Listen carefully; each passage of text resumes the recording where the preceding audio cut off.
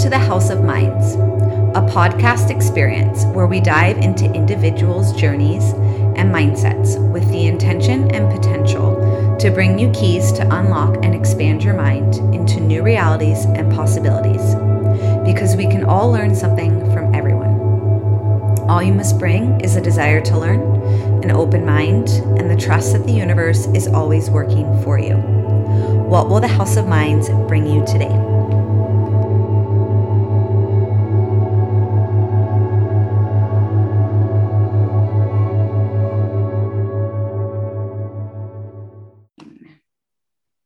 All right, we are live. Welcome everyone to another episode of House of Minds.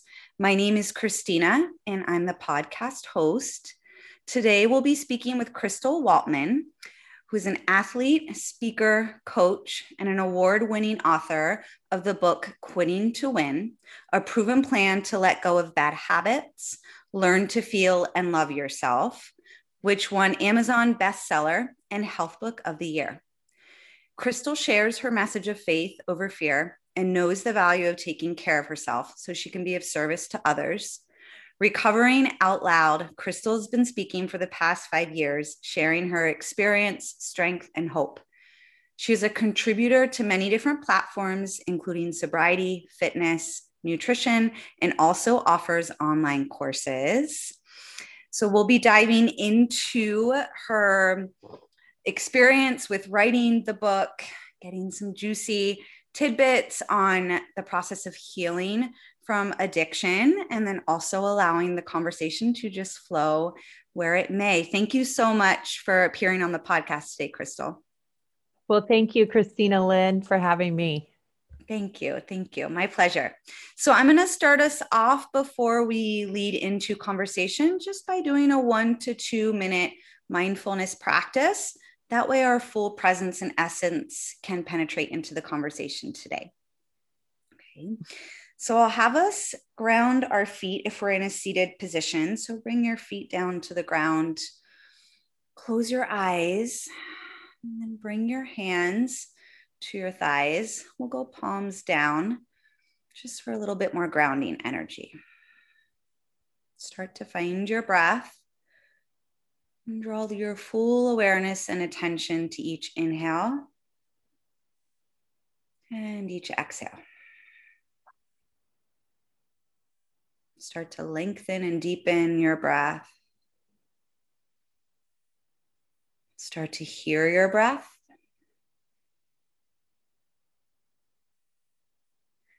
And start to feel your breath in that space right between your upper lip and your nose. Observing the inhales, watching your exhales.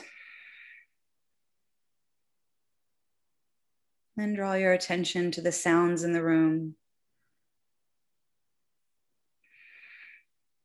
to your body, the length of your spine, the weight of your hips.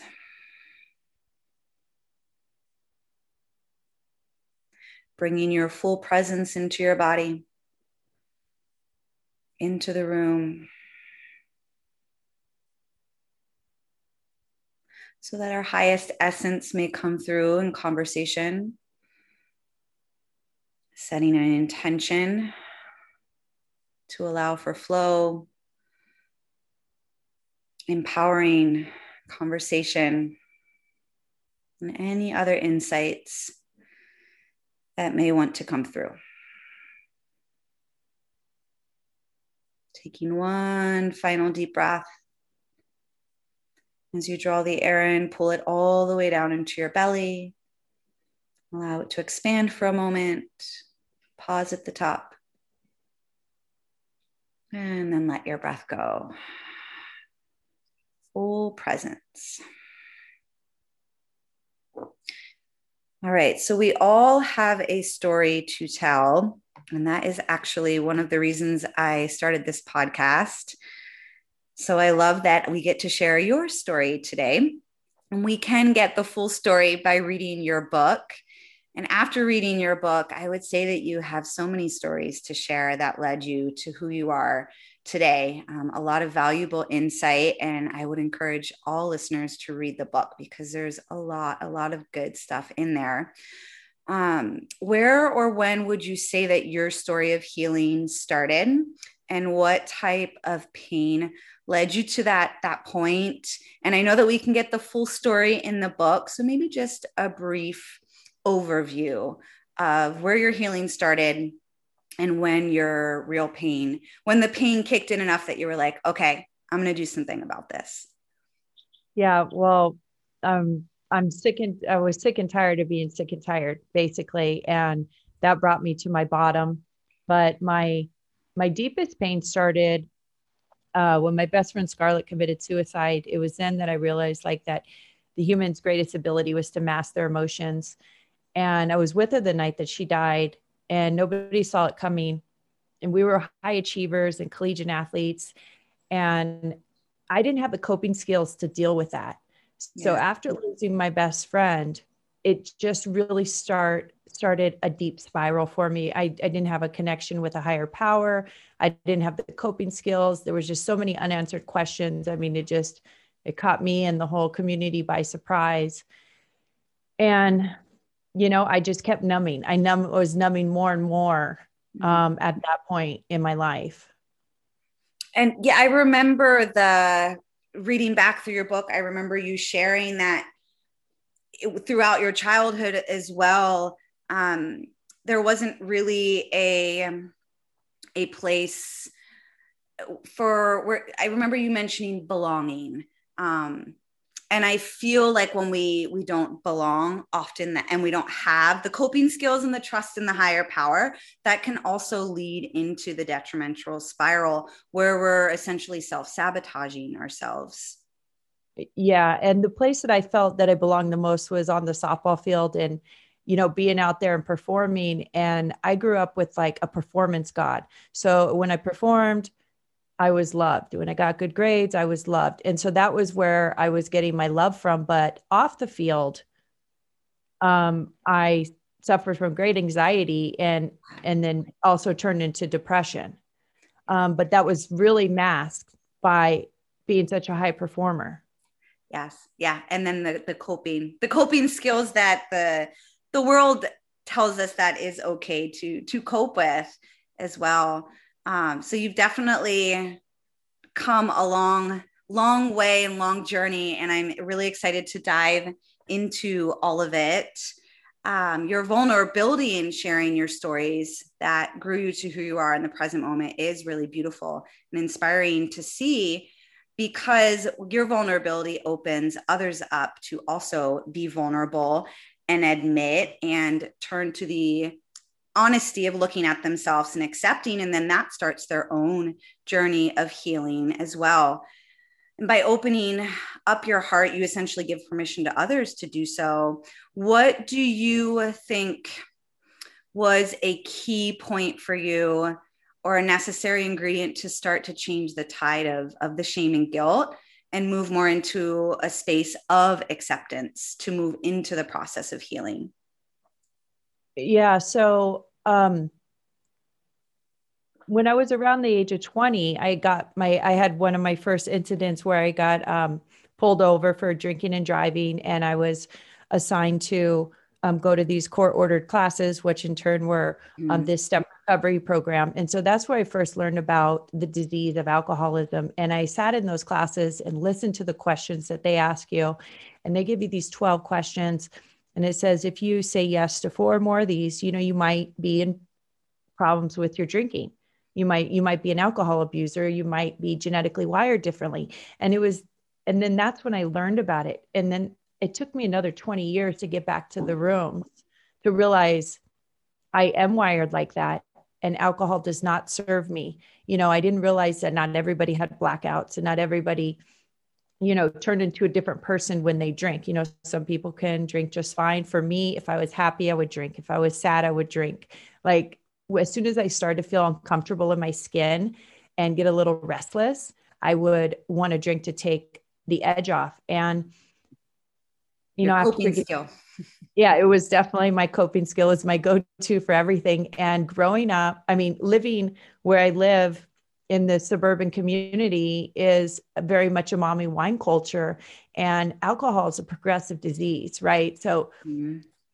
it just slowly creeps up on you. And what would be, one glass today ends up being one bottle, not putting the cork in it. And then, you're waking up with these hangovers and the shame and guilt, and it just slowly creeps up on you. And I saw some of my friends lose their license, lose their ability to drive their kids for a year. Yeah. And I was able to stop drinking when I got pregnant. And when I got pregnant, I stopped drinking. Then I breastfed for a while. So there was a good 2-year period there where I didn't drink. And then after I decided to stop breastfeeding, I'm like, okay, I got this. I healed myself because I had taken such a long time off. Well, it was even worse for me. I mean, after being pregnant, my body just never metabolized it the same. And then now you're a mother. And so the shame and guilt was even more, but it's still part of this mommy wine culture where you almost tell yourself like you deserve it, right? You made it to 3 o'clock in the afternoon. Now it's time to have a drink, or your husband's out of town. It's, you're feeling lonely. Oh, it's okay to have a drink, and thinking that you're a better mother or better friend or better parent when you're drinking because you'll get down on the floor and play with the kids or whatever, and that is just not the truth. Those are the lies that we tell ourselves to keep ourselves sick. Yeah. And I was just sick and tired of being sick and tired. And I had to surrender and ask for help. My husband was not supportive in the fact that wanting me to, go to a step program. He didn't understand, and normal people, what they call normies, don't understand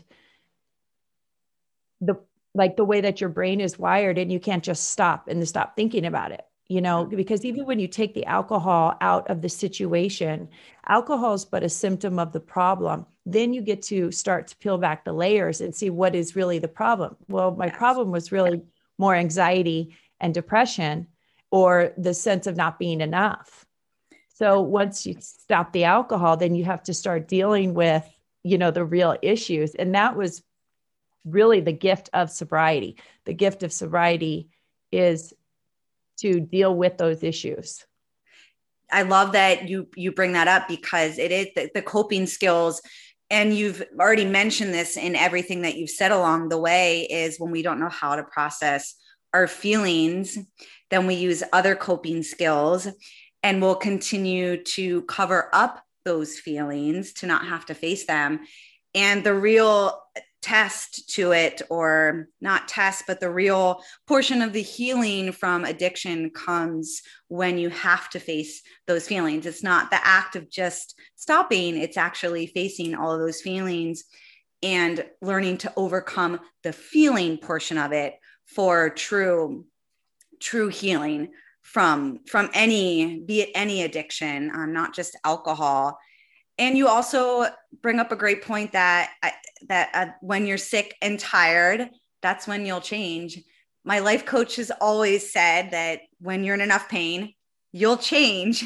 It's just a different point for everybody. So that rock bottom is a different point. It hits at a different point, but it's that pain that can motivate us to change. And I love that in one of your chapters, you started it with this quote. I thought I wrote it down because I knew I wanted to bring it up. What if pain, just like love, was another? Oh, do you remember the quote? Yeah, that brave people visit. Yes. Yeah. And that is that's from Glennon Doyle, okay. A love warrior. And she talks about what if pain is a place that brave people visit, like to feel your pain, right? So in the title of my book, Quitting to Win, and then a proven plan to let go of bad habits, but then learn to feel, right? So you have to learn how to feel that pain. Yeah. And what do you do with that? And how do you, and you said two really great things that your life coach says, but it's either the pain of same or the pain of change. Yes. And when the pain becomes great enough, then you'll make that change. And for me, the pain just became great enough. My daughter was around 4 years old when I decided to surrender and basically give up everything, to get help and deal with what was going on, because from the outside, my life was still very well put together. Mhm. But from the inside, I was an emotional basket case, daily roller coaster. Yeah. Yeah. Which makes it, sometimes it makes it even harder when you're external. It's easier to deny the problem when your external looks fine. Right. Right. Like, Yeah. it really is. Denial is a great self-sabotage tool. So that is what, because I wondered the quitting to win and how you say sometimes success is like stopping, letting Yes. go, surrendering. So the quitting to win title comes from that, where you're surrendering essentially. Yeah. And success can come from what you don't do. And then, Yes. through the STEP program, you learn boundaries, and the first 12 steps are how to deal with yourself. And then the other part of the traditions is how to deal with others. And just because you heal doesn't mean the people around you are going to heal. Yeah. And you can't delete everybody out of your life, and nor would you want to, but you want to figure out how to operate in a healthy space for everyone, and how to not hurt yourself and not let others hurt you. So then there comes the boundaries. And once boundaries are established, it makes life so much easier. I mean, just for yourself, because you're not caught up in indecision, Yes. when you have clear boundaries. And I guess that's just what I didn't have. I didn't have clear boundaries. And so therefore I was always like in this state of angst, and that's just not a good place to be. Yeah, an indecision. And I read on one of your, I think it was a press release, I'd read a comment from your sister that you're living your best life by setting those boundaries. And it's true, when we can set clear boundaries, because then it communicates who we are to the outside world and how we operate. And we're the only ones who can set those boundaries and decide those. And yeah, before you can set them with the outside world, you have to first set them with yourself. And, mental illness, having a mental illness, or what they're calling mind health now, I'll just give you my top 5 boundaries. And these are for myself: water, sleep, eat, movement, and connection. Like, I have to do those 5 things, and they're in that order, on purpose. But if I don't do those 5 things every day, then I'm not good for anybody else anyways. Right. So those are the boundaries for myself, just to maintain my mental health every single day. And I'll just tell you again, a water, because our body's made of water. And if most people are walking around in a state of dehydration, and you can have a headache, or you can, feel a certain kind of way if you're dehydrated. Sleep. yes. You need a really good sleep hygiene, and protecting your sleep is very important. And that, comes with boundaries. And with today's technology, it's important that, you turn off all of your stuff and just protect your sleep, because I lived in a state of never being able to get in that REM sleep. Like when you're drinking all the time, your body doesn't get into that recovery. It's like more in a survival and a depletion. Yeah. So now that or now that, the feeling of what it feels like to get a good night's rest, like, you want to protect that. And then the third thing is food, eating versus feeding. You want to eat stuff that's high nutrients, and that good with enzymes, and that will build your body up, and that will replenish you, as opposed to just, feeding yourself something in a package. The fourth thing is connection. So connection with my friends and my higher power. It's important that I call 3, girlfriends a day, or sober friends, and just say, how are you? As soon as I get in my head, I'll reach out and call somebody and just say, how are you? And then the last one's movement. Like, I have to circulate every day. It's just whether I go for a walk. I mean, for me, it's yoga 3 to 5 times a week, or, at minimum, it's going for a 10-minute walk. But you have to help yourself, and circulate, get outside, get some oxygen, walk every day, just those simple things. And it's nothing that takes a gym membership. It's nothing that, costs money. Those 5 things you could do for yourself every day. And those are the boundaries that I have for myself before I even deal with the outside world. And then there comes a whole nother set of boundaries. Yes. Good point. Good point. And those are essentially acts of self-love, I would say. And it goes along with the saying of fill your cup first before you can even be of any help to anybody else.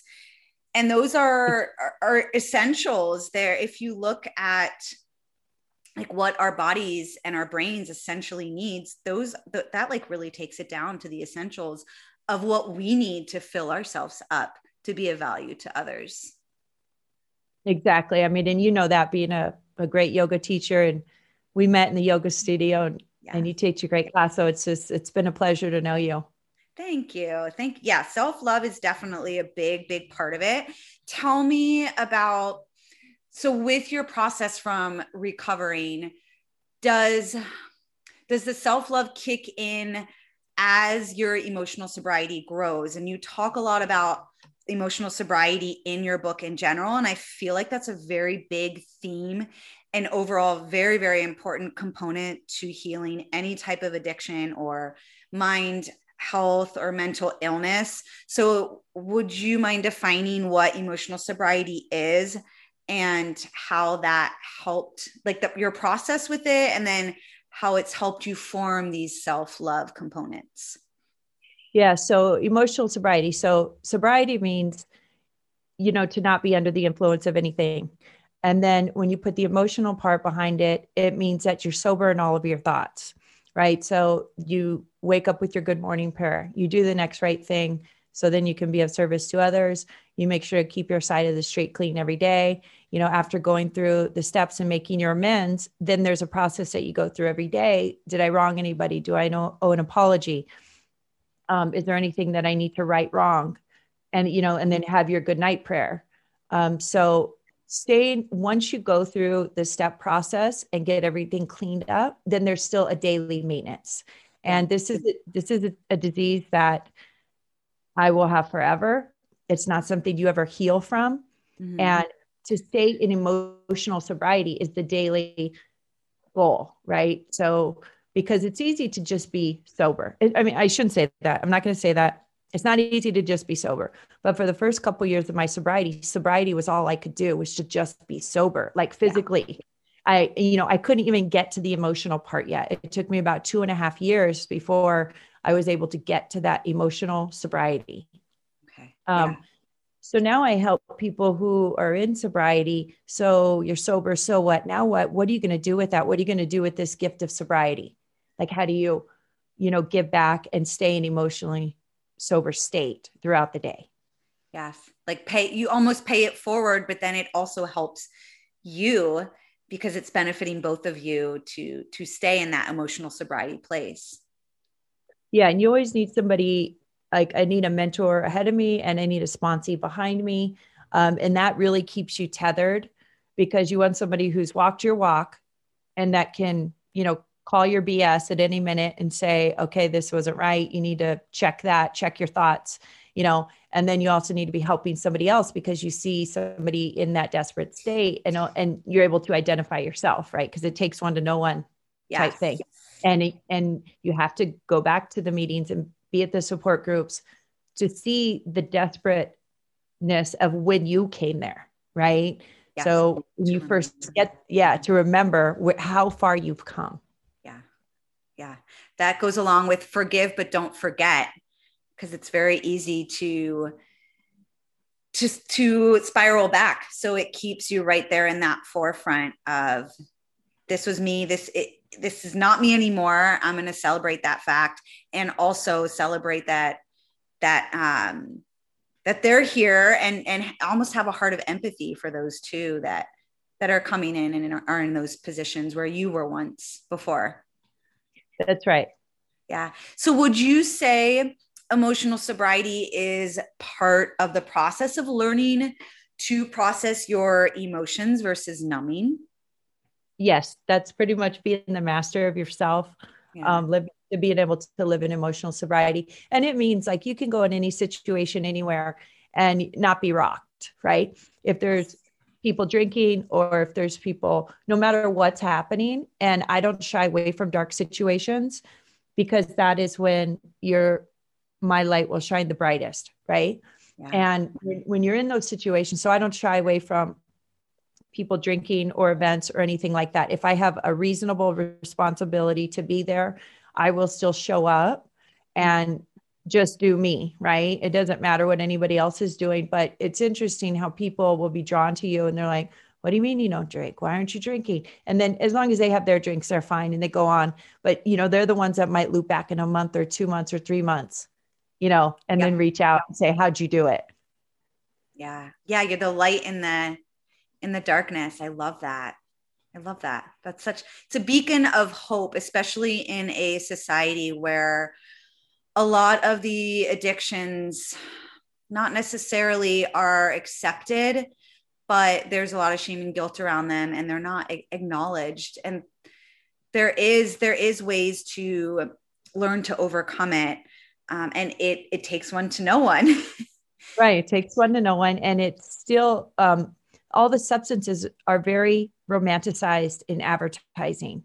Yeah. And my big picture, along with being part of the Sold Out Youth Foundation and going into high schools and getting kids to commit to abstinence for drugs and alcohol, as a prevention program, right? Because then you have the recovery program if you get to them too late. But why not? Let's go in for the prevention program. My other goal is to go to Capitol Hill and get the laws changed for advertising alcohol, just like they were changed in the 70s for tobacco, right? Yeah. So there is hope that can happen with, the education. And it's sad to say that, we're going to have to watch so many more people die. And, these kids that are dying from their Snapchat dealers, people are still dying every single day because of it. And it is not given enough attention. And it is romanticized through advertising and print. And that needs to be changed. Yeah. It sounds like more information, more knowledge, or more reality around it too, instead of the romanticizing it. That's funny. That makes me think of Disney princesses, right? How that teaches young girls how to romanticize relationships. It's like, no, let's get back to the reality of it all. Yeah. We both know that's not true.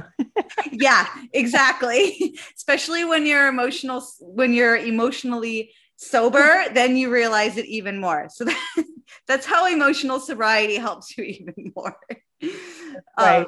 So tell me more about the key components to finding and keeping emotional sobriety. I mean, it sounds like, would you agree that it's an ever ongoing process to stay in that emotional sobriety place, and hence why you have the phone calls and or the person in front of you and behind you to stay on that train? Yeah. So, some of how to stay in emotional sobriety, it is a daily thing. And when I get the RIDS, restless, irritable, and discontent, right, which still does happen.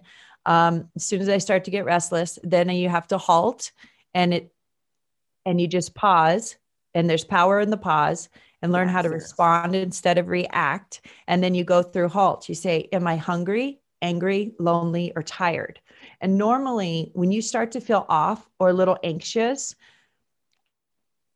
hungry, angry, lonely, or tired will satisfy that. Like you either can call somebody, you can drink some water and lay down, you can go for a walk, or, take a nap. But when one of those four things are missing, you start to feel off. So if you get the RIDS, then you halt and, you go through your daily prayers, and I can catch myself and bring it back quicker, right? Without any residual damage. Yes.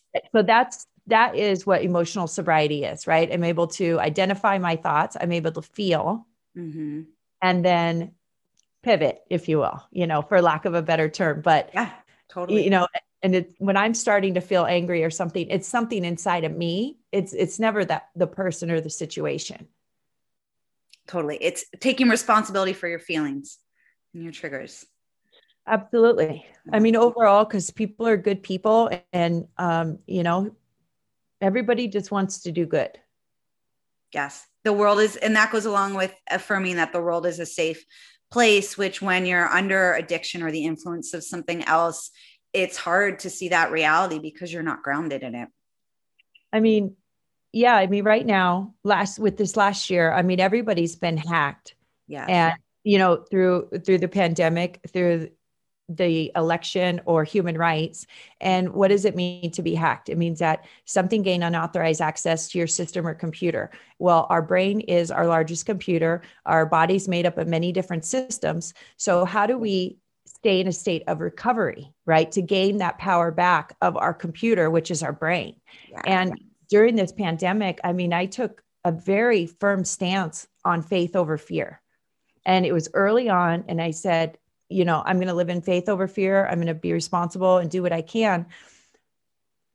But what was the alternative for me? To crawl in bed and be depressed and be riddled with anxiety and push that off to my daughter? Like that just wasn't an option for me.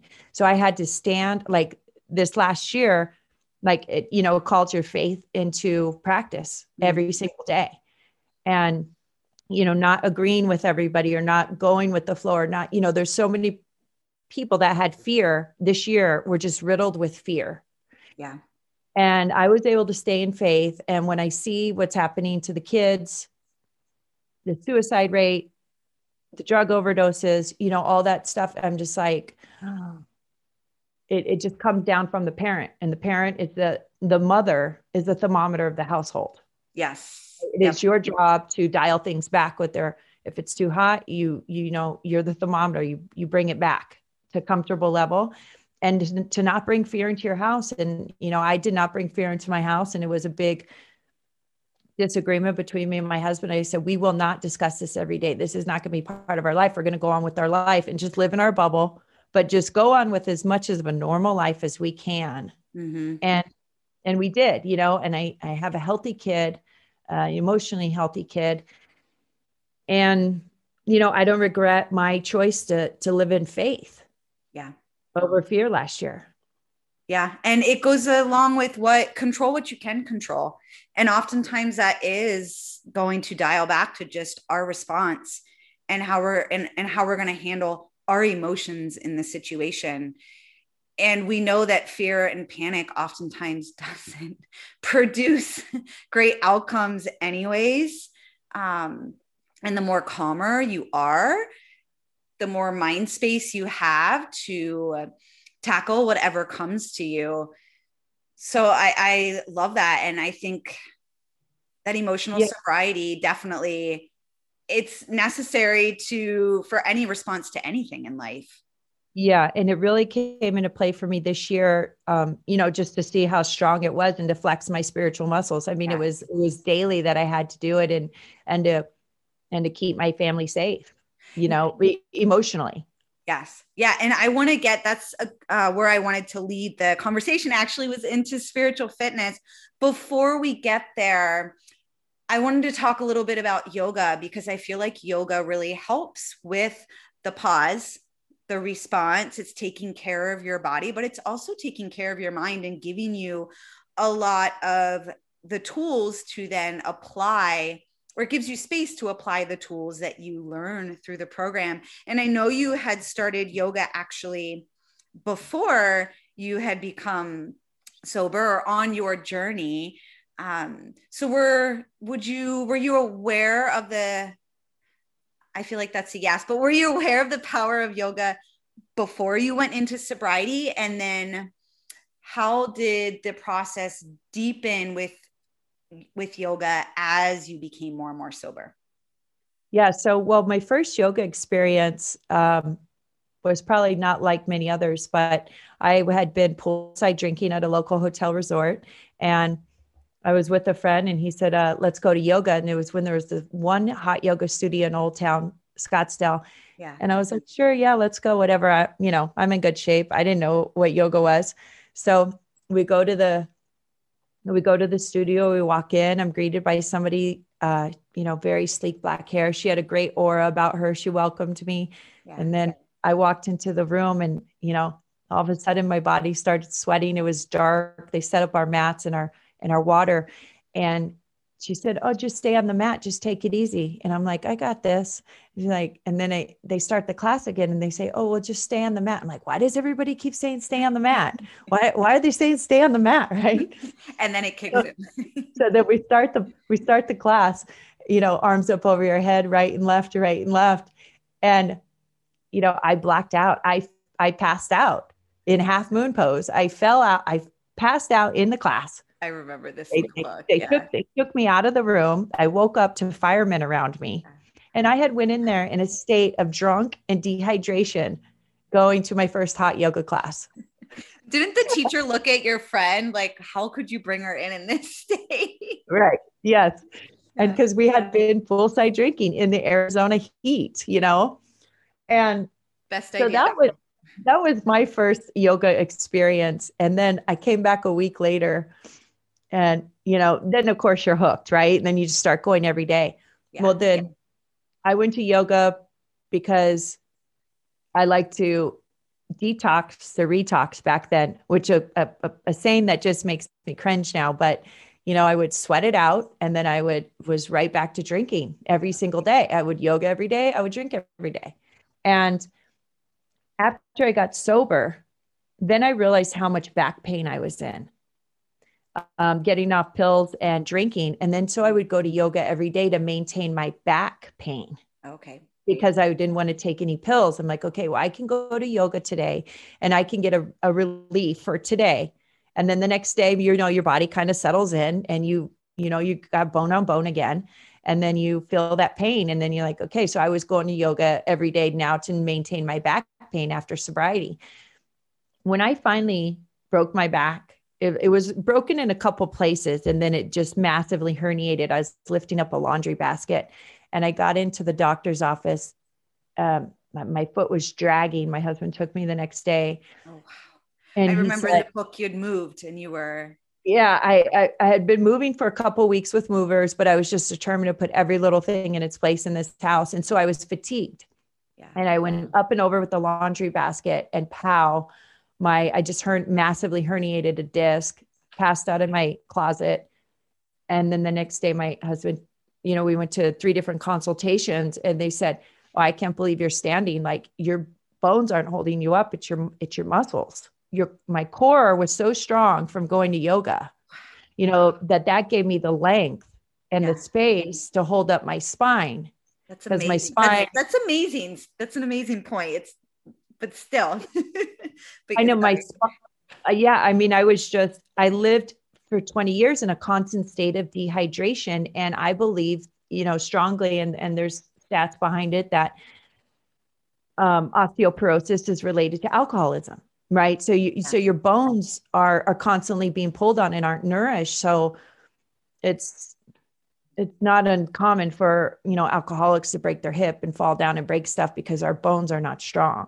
Mm-hmm. But I had a very strong muscular system. And then I got back surgery and now I taught yoga for 20 years, hot yoga. And, came from being that passed out student to, to teaching all the time and just loving it. Yeah. And now that I'm fixed, right, I have a huge cage in my back, 2 8-inch bars and 8 screws, L3, L4, L5, S1, a big cage. Wow. I only do 80% of the class. Yeah. Because my doctor said, he goes, my work is good. The good thing is you came into this as healthy as you could, right? You're sober, you weren't overweight. So you have a great chance of recovery. You're never going to be back to the flexibility that you were at because you were detached before. Mm-hmm. So he said, my work is good. What I'm worried about is you breaking something above it. Right. So whenever there's a twist, I just don't twist. You know what I mean? Yeah. Cause I've observed you in classes and seen, and I always encourage students to do their own thing anyways. But it's still amazing even because I actually didn't know that you had back surgery until I listened to your book. So I wouldn't have known because you still have flexibility and you're still very strong. So even with the limitations, you still have the best body that you can have in those circumstances. Right. And I believe that yoga 3 times a week is part of my recipe. It's part of my recipe. It's a non-negotiable. I go there, I do what I can. I don't judge myself in the room. I don't compare myself to anybody. Yep. I just go and do what I can. And that's what yoga's for. That's what yoga is for. And for me now, it's for the pause. Before I did yoga for like a different reason. So it's interesting watching my yoga practice evolve spiritually, right? Because before I was more aesthetically, I was going to look good or to fit into something, the external. So it sounds like you moved from the external to more the internal focus. That's right. Yeah. Which it's really, I think it's a huge part of the journey and the practice of yoga when we allow our mind to expand to that point. And so it's really interesting to see how you were going through this journey of sobriety and yoga hand in hand. And how would you say that influenced or impacted your spiritual fitness? And if we could give a brief definition of that term as well, because that's a frequent term that you bring up in your book. I think it goes hand in hand with recovery, with emotional sobriety, really with all of it. Oh, yes. Sorry. Yeah. Were you waiting for? I was thinking about adding more to that, but I was like, no, leave it at that. Yeah. So spiritual fitness is, how you flex your spiritual muscles daily. And how I do that is through those 5 things: water, sleep, eat, movement, and connection. And then you get out, be of service to others, and, keep your side of the street clean every day. So that is my emotional sobriety. Just in a quick nutshell. Yeah. And the spiritual fitness, would you say that goes along with it, or is that more your prayers? Yeah. I think spiritual fitness, for me, spiritual fitness is, it's moving meditation, whether it's on the yoga mat, or whether it's taking a walk outside. It's, flexing your spiritual muscles in a way of connecting every day. Okay. So it's just a matter of connecting to a higher power every day, whatever that looks like for you. Yes. And how would you say that not influenced you? In your book, you mentioned that the spiritual fitness is really important for sobriety in itself. Do you feel like it's the feeling of trust that it gives you in something outside of yourself to help you make it through? Because almost, I feel like when we're in addiction, we can get stuck in this point with all those feelings, right? Where we don't see a way out, and there's a lack of trust. So that spiritual muscle becomes necessary to almost just to surrender and be held and have a belief that there is a light at the end of the tunnel and there's another way. Yeah, because I believe that the opposite of addiction is connection. When you're in your addiction, you're isolated, you're lonely, you're in your own head, and just to be connected is practicing your spiritual fitness. And, I host a few meetings a week just right now on the platform Clubhouse, just to stay connected and to give back. And, I wouldn't have it any other way. I love that. I love that analogy of connected versus addicted. And it's totally true. And even just thinking about it, when you're in addiction, your mind is completely closed, right? You're in your head, just completely shut off. But when you're connected, you're open, you're expanded, you're one with the universe. Yeah. And anything's possible, right? She believed she could, and she did. Totally. I just love that quote. When I'm coaching my young girls or whatever, like I always say, there's 2 different ways I say that. I say, whether you believe you can or you can't, you're right. Yes. It's all or she believed. Yeah. Or she believed she could, and she did. Yeah. So it's how do you build somebody up and support them? And, when you're in your spiritual fitness, I believe that God brings ideas to you, but he might bring them through you if you don't act on them. right? And he might bring them to somebody else. And then you're sitting on the couch with a friend, and your friend's going, I had that idea. I had that idea. Yeah, well, God brings these ideas to you, but you actually have to take action. Yeah. Right. And then so when you're feeling that calling, how to act on it.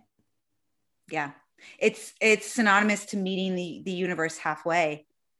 You have to put your action into it for the universe to then carve the path instead of not acting onto it. That's right. I mean, and you're reaching so many people through your podcast, and you mean you're taking action and you teach, and it's just amazing.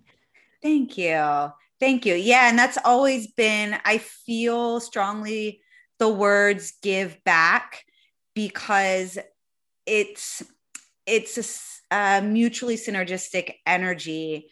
And when you're doing things not just for yourself and it's bigger than you, it takes on a whole new meaning, just knowing the impact that you can have on others.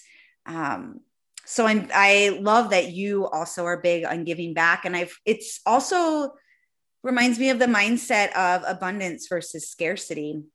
When we're in an abundance mindset, we know that there's more than enough to give around. And that would go into spiritual fitness. Yes. You need the spiritual fitness to have an abundance mindset and not come from a lack point of view, in knowing that you're doing this because it's higher and it's more than you. And what we give out comes back to us. Always. Yes. Yeah. And I really believe that, during this time during the pandemic, it was people were living in scarcity. And it was then when you can no, we have everything we need to survive. We need for nothing. Let's go live. Yeah. It was the time to live and recalibrate everything. And, I had one of the best years of my life last year, and it felt uncomfortable saying that sometimes, because I know people were without and people had very hard times. There was a lot of hardship. Yeah. But I'm not going to change my story, or play small to fit others. I published during the pandemic. I became #1 bestseller. I won an award. I kept my family healthy mentally, and I believe that only because of my sobriety and my spiritual fitness, that was all in play. And it was almost like I was ready for it. Yeah. Well, totally. It like you said, you just said this, it's all about your mindset. And how are you going to view the world? Is it for you or is it against you? Right. And whatever you believe, you're going to see, because that's your mindset. That's right. It all starts with mindset. And then it's also, how are people going to view this? First of all, it doesn't really matter, because internal, external, but also there are those that are going to either see it as a light, and why worry about the ones that don't? But it's all about mindset, and the world is for us, not against us. And so tell me, I feel like this is a good leading into living from joy, because there's also the aspect of cultivating joy in our lives that goes hand in hand with the self-love, with emotional sobriety, with spiritual fitness. And the more we find the joy and see the joy, then the more we're going to cultivate that in our lives. So what would you say has been elements of cultivating more joy in your life, and maybe bringing up, your neighbor, I can't remember her name, but she was the one that brought you into the meetings and then became your sponsor. Oh, yeah. And you always said, she always seemed so joyful. She seemed so, they call it happy, joyous, and free. Yeah. And she had this thing about her. And I was like, how does she have that? What does she have? And what does she know that I don't know? And then to learn that it was sobriety, it's just amazing. But back to the joy, how do you cultivate joy daily? I mean, for me, it's in the little things of being able to take my shoes off and walk in the grass and play catch with my daughter. It's walking the dog. It's finding joy in those little things, or the birds that are flying into my pool right now, the ducks, right? Because it's migrating, because it's cold other places. So all the ducks are here. I see those ducks land and I'm like, that's so joy. That's so joyful to me. Yeah. It sounds like presence. Yeah. We call it God shots, it's just like a God shot, and be able to see that. And when you're in a state of survival, you can't see that. Or when you're in a chaotic state, and, a lot of parents run around in a chaotic state. And I intentionally try to parent on purpose, which is another great book that one of my friends wrote called Parent on Purpose. But reading that book after I got sober gave me a guidebook of, okay, you don't have to function in chaos, no matter how many kids you have around. Yeah. Yeah. And you can be intent and be present with your child. Yeah. So, I mean, that's part of back to spiritual fitness in parenting, and emotional sobriety as well. Knowing your own feelings and being able to process your feelings in a healthy way. Because if you're not aware, if you're not feeling, you're going to transmit that feeling to everybody around you. That is going to be your vibration, including your kids. And then you will be acting from that place, because our feelings dictate our thoughts, dictate our behavior.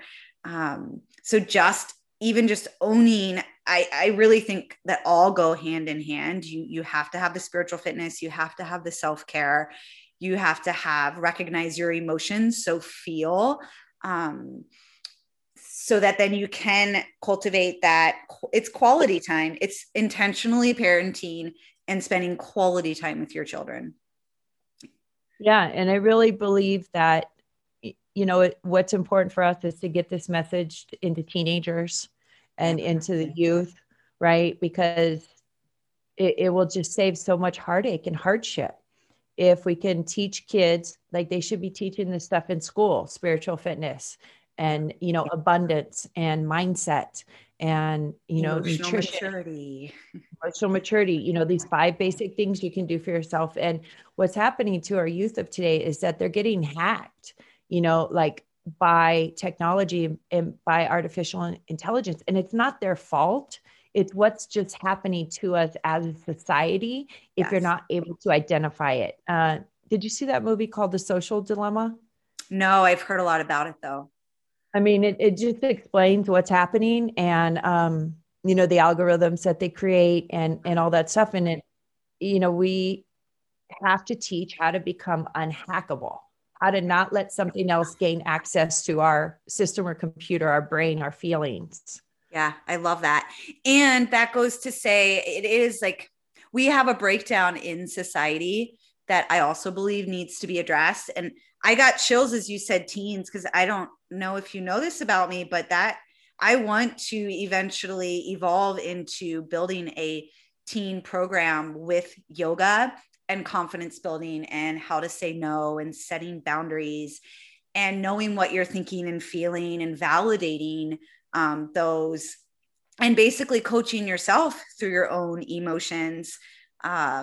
So I got chills as you said that, because I also think the same thing, and as well as the programs in the school, because here's the realistic thing of our world is back in the day, it used to take a village.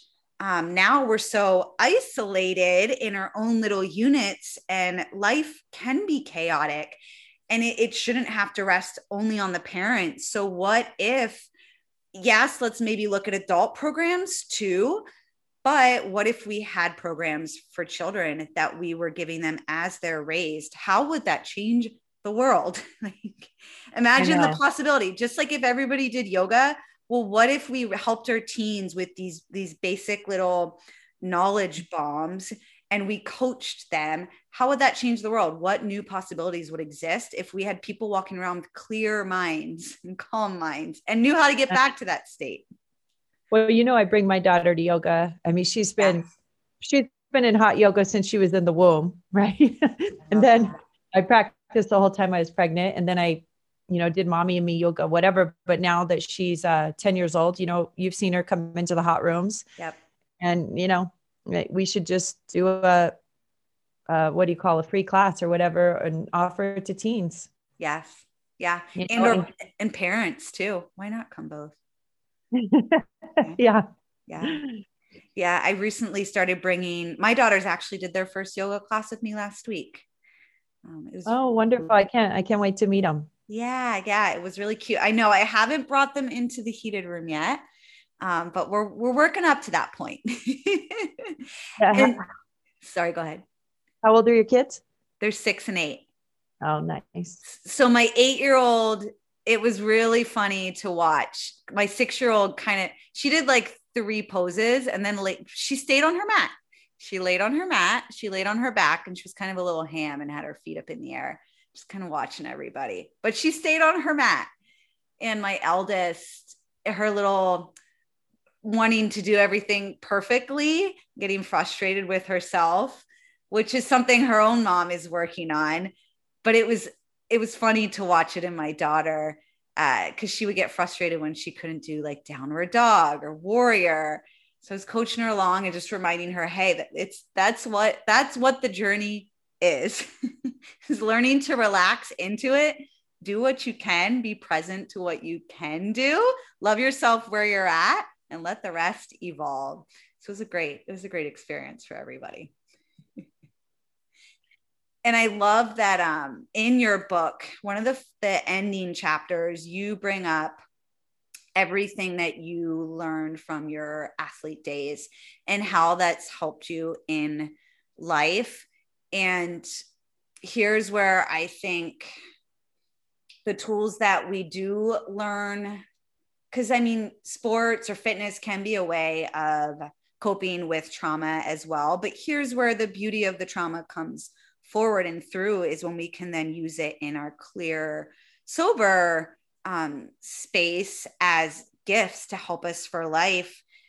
And the term peaceful warrior, you describe your daughter as her own little peaceful warrior on mornings, thanks to all of the tools that sports gave you and the preparation. Essentially, would you mind just quickly running through those for listeners, and then how it's helped you have more quality present time with your daughter?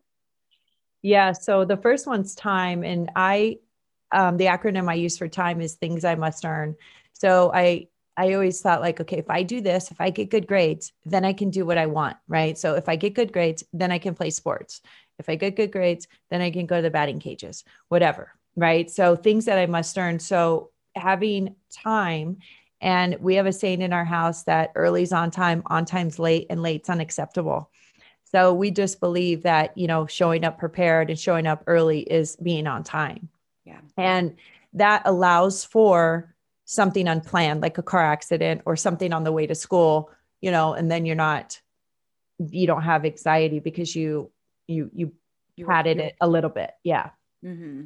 And then commitment, the thing that I love about sports teams is that there's a beginning and an end, right? So if you can just make that commitment for those 9 weeks to be part of that team, to be something bigger, and no matter who you are to those teammates off the field, for that 9 weeks on the field, you are working towards one common goal.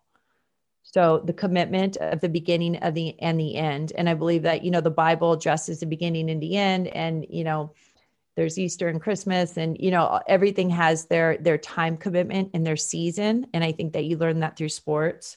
Yeah. And then just the part of being team, and no matter what, finishing out the season, even if you're hurt, you still stick by and support your teammates.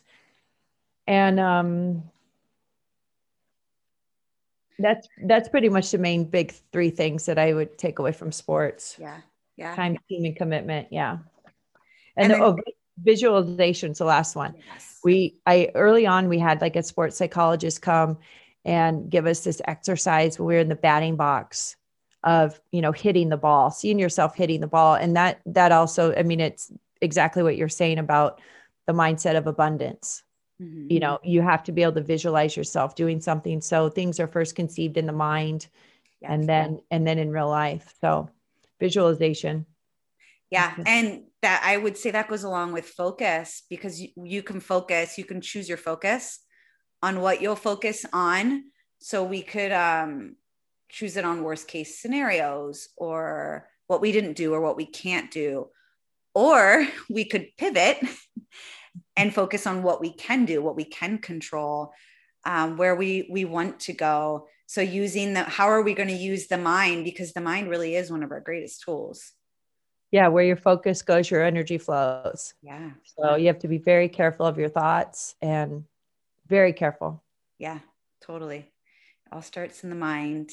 And I love that yoga is really a space to help you with that. Especially, I feel like there's a movement in the yoga world, and I'm fairly new, so maybe it's always been there. I started teaching only in May, and I started training I've been practicing for 4 years.